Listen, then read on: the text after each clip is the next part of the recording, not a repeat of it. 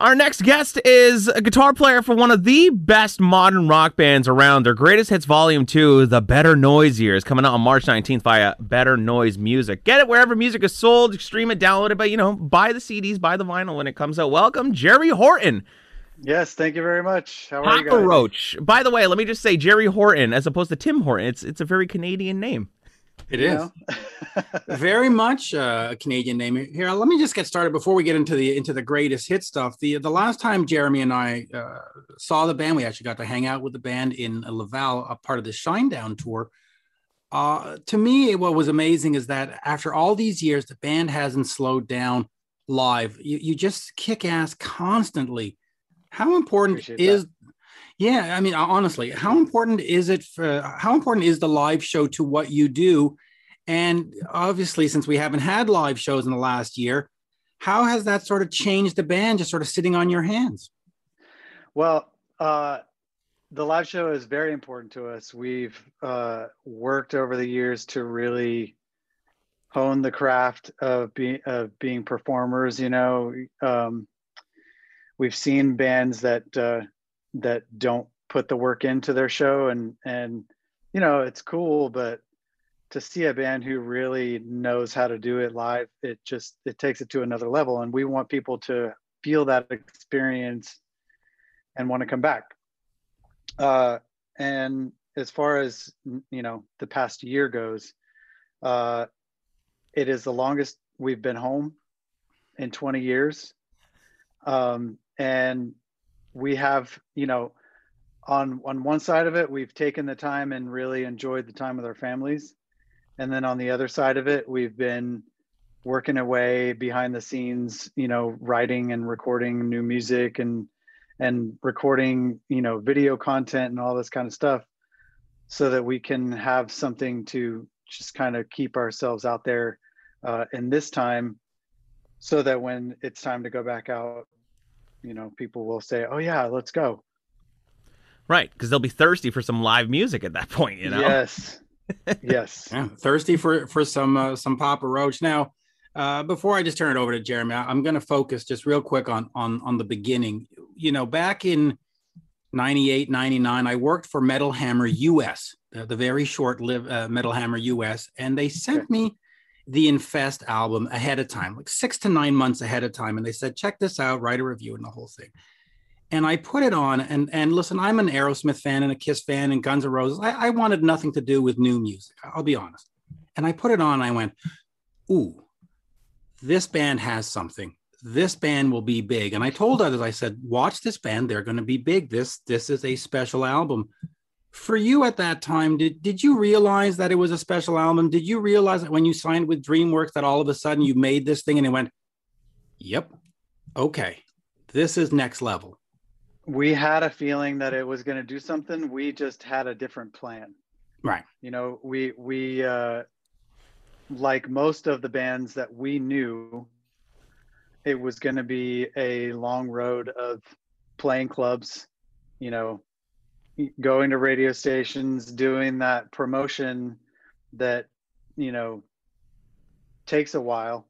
And we had no idea that it was just going to be a rocket ship, so we knew we had something, we just didn't know it was going to go that quickly. Yeah. And it went great. And by the way, I thank Walmart for part of that, because they banned your record everywhere and everybody was like, oh, I got to fucking hear it. Is that true? I didn't know Walmart banned it. They banned it because they said the word fuck in it. And they said that Last Resort was somewhat suicide based, and they had to put another song on it. And I went and bought both versions, and it was hilarious because they just bleeped stuff. They didn't take it out. So you're listening to it and you hear bleep, bleep, and you're like, no. Oh, it's so frustrating. Yeah, I think but it helped. If I'm not mistaken, I think they took Blood Brothers off of the Walmart album. And so we put another song called Legacy on that one. Yeah. So, yeah. But it worked out because it created a lot of controversy because well, at the time. I don't think anything sells more records than controversy, right? Yep. It gets everybody talking. So yeah, probably the best thing ever. Yeah, it was the next step from the PMRC stickers to actually ban releases, and Yeah. it created quite a stir. And listen, I bought both copies just to say fuck you to Walmart. But anyway, Well, yeah, there you go. You guys released this new remastered version of "Broken as Me" with Danny from Asking Alexandria on the song. And Mitch and I were talking about this. Recently in rock music, there's a lot of collaborations going on. I work in top 40 pop radio on a daily basis, and every time, you see an Ed Sheeran interview or somebody, it's like, oh, so who's the next collab you're going to be chatting with? Who's going to be on the next track? Kind of thing. And it's all about the collab. Even in the hip hop world, what made you guys decide to, get Danny on the remix of this song for 2021? We've been, I would say probably in the last like 5 years, we've been taking a more serious look at collaborations, and it's something that as music fans we're familiar with because hip hop guys have been doing it forever. Yeah. And we just thought that, yeah, why not? Not only does it give our fans, a fresh texture or a fresh voice or whatever, but it also kind of brings us to their fans as well. And then for Broken as Me, it was just like, okay, well, we have the singles obviously that we're going to put on the greatest hits, and then they said, well, what other songs do you guys want to put on there? And we chose Broken as Me because it's a fan favorite. It wasn't necessarily a single, but we played it live. People love it. We love playing it. And they said, okay, well, this should be some kind of collaboration. And it wasn't even like, who should we pick? It was like, of course, Danny, because his voice is perfect for it. And he's got his own character. And so it was something that was going to be familiar enough, but also different enough. And he killed it. Yeah, it's funny because back in the 80s, okay, collabs and duets, or the big power ballad duets. You got the Lionel Richies and Anna Ross and all this stuff. But it's like, imagine Sammy Hagar and Van Halen did a collab with Bon Jovi in 1987-88. Like, it would never happen. Whereas today, anything's possible. Yep. Well, in fact, speaking of the collaborations, you also did Last Resort Reloaded with Jairus Johnson. The song is exploding all over TikTok, and the band says, hey, you know what? I kind of like this. We're going to do this too. Talk to me about that collaboration, but also the importance that social media has to the band. Yeah, so we've been champions of social media for a long time. We really enjoy that direct connection with our fans. And then, in trying to further that, Jairus's video came up, and we had been talking about collaborating with somebody, on a reimagined version of it. And we couldn't, we threw a few names around, tried to get a hold of some people, things didn't work out. And, we said, well, okay, let's try and figure out somebody that's kind of up and coming. And, we saw that video, and at first it was kind of like the mindset was, well, this is a TikTok guy, there's just like, is he really an artist? Or is he just making videos? So, we kind of dove a little deeper and, realized that he's been doing music for a long time. He's got other stuff that he's had in the works, and we really were like into what he was doing. And so, yeah, it was funny because I think in his video, he put something like, what wouldn't it be a dream come true or something like that if actual Papa Roach got on the song. Right. And, Jacoby, he actually went down there and met with him first because he was like, well, I'm going to see what this guy's all about. I'm not just going to, we're not going to just jump into it. Doing a background check on the guy. Is he a murderer? Totally. Yeah, totally. He vetted him and all.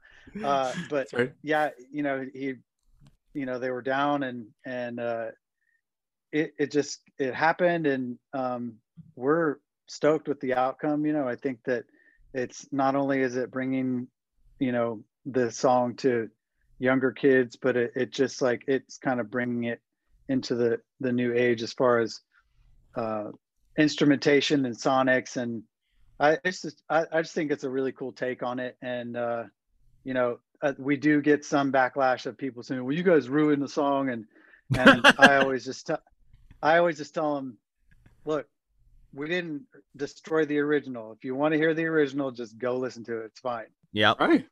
It's very easy. It's very easy. You don't like something, go listen to the original. You know? Yeah. Let me just ask you, Jeremy and I were talking with David Coverdale the other day, and he goes back on these greatest hits and he reimagines the songs. He strips them down. He brings up the guitar. He adds new parts. He brings in Derek Sherinian and so on and so forth. You've sort of done that with the collaborations on this greatest hits. Is that something that interests you to go back and listen to those old songs and say, man, if we just tweak this, is that something that you're interested in doing and sort of putting a fresh coat of paint on the older songs? We do that a lot live. You know, we change maybe the song structure, we change the arrangement, we add parts, you know, we extend parts here and there. Jacoby will kind of do a freestyle over something. As far as putting, you know, re-recording stuff and putting it out, you know, we are doing that with not only with Last Resort, but we did some re-records of some older stuff and we're using that to do some reimaginings with. I don't know that it's necessarily going to be another sort of collection thing that we may just put out song by song.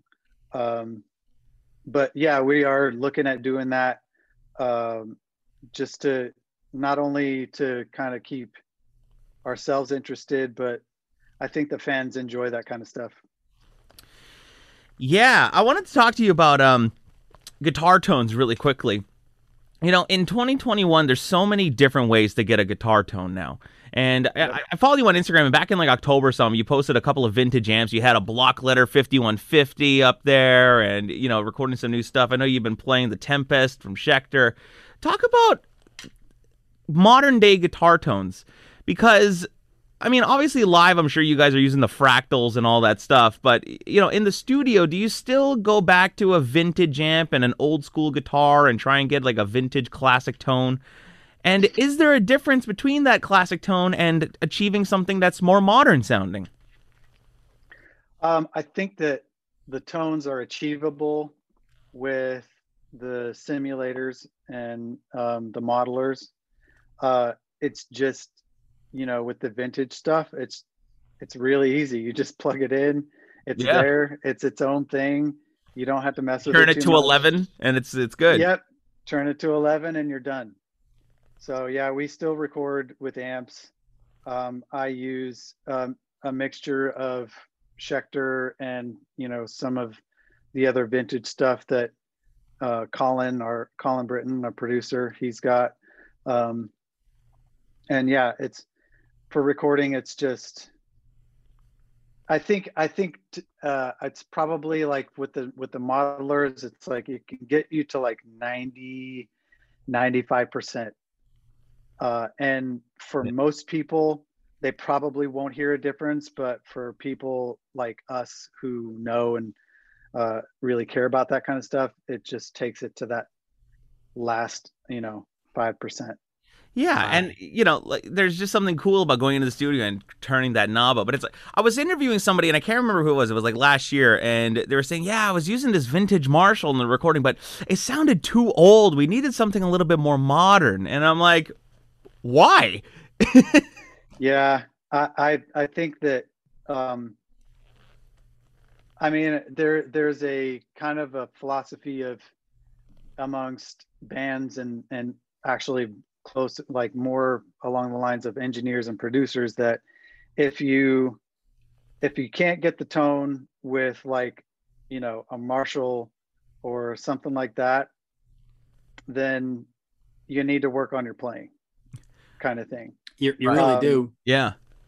You know, there are some people that, you know, I think maybe especially for like the metal guys where they'll need more gain or whatever, and that's totally understandable. But you can put a pedal in front of a Marshall and be good enough. Yeah, you just boost the hell out of it.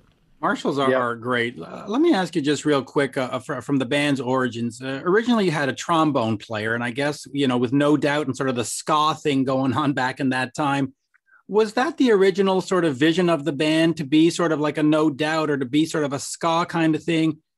And at what point did you say, all right, Ben, you gotta go. We can't do brass instruments in this band? Well, I think vision is a little bit too intellectual of a word. I don't think there really was any vision. It was just like, we're in a small town. We don't have anything else to do. And by the way, Ben was in the band before I was. So, it was like they were their own thing. And then Jacoby called me and said, hey, become part of this. And it was partly because of the trombone where I said, I don't think it's going to work. And then, we tried doing that with the trombone for a while, and then we finally just said, was that a tough discussion when you had to sit down with the trombone player and throw yeah. You think Ben saw you coming with like, that son of a bitch, another guitar player? He was cool with it, yeah, he was cool with it. He was just like, yeah, okay, I get it. So yeah, but if maybe he was smart, he would have grabbed the guitar and be like, I can play guitar, I can play bass. No, hey, listen, he was maybe into other stuff. Other things. There you go. Who knows though? Maybe on Collection 3 we can do a remix with a trombone mix or something. But it's just interesting that at that time with No Doubt and Orange County and all that stuff breaking out, there was these bands, and then you put out Infest, and you went, fuck it, we don't need no trombone, we got guitars. Yeah, we started on that path around like 96-ish, and we just the energy at the shows just went way up. So we got addicted to that part of it. So we're just like, yeah, we're going. You should have seen the pee breaks on the trombone solos. Oh, it was terrible. Mitch, what do you prefer, drum solo or trombone solo? I'll take a trombone solo over a fucking drum solo any day. Jesus Christ. Oh, that's amazing. Oh my God. Gary, I discovered your band, because I'm a wrestling fan, and the first song I ever heard from you guys was the Monday Night Raw theme song. Yep. What did that song do for the band? Did it help really make you guys explode at that time and get you to a new audience, or? It did get us to a new audience. There's a funny story that I'll tell you. We did a show in Germany with Iron Maiden, and an Iron Maiden crowd, especially in Germany, is like, you don't want to cross them. You don't want to be something that is not even close to them. Yeah.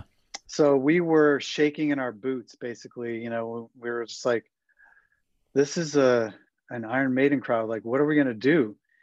So we get up there and we just say, screw it. We get up there and we start playing this song, To Be Loved, and they went nuts. And they were just jumping up. It was like, what? They love us. What's going on? And then later we find out that To Be Loved is the theme song for Monday Night Raw, and wrestling is just as big in Germany as it is in North America. And it was like, okay, now that makes sense. But at the time it was like, we were ready for doom and gloom, and we got like this, electric energy, and it was cool. Yeah, and the crowd just goes off. But did you guys know that was going to be the theme for Monday Night Raw beforehand, or it just happened? You found out, you're like, wait, what? Well, we heard that it was going to happen, but we didn't realize that it crossed over into Europe as well. So yeah. That's nuts. No idea.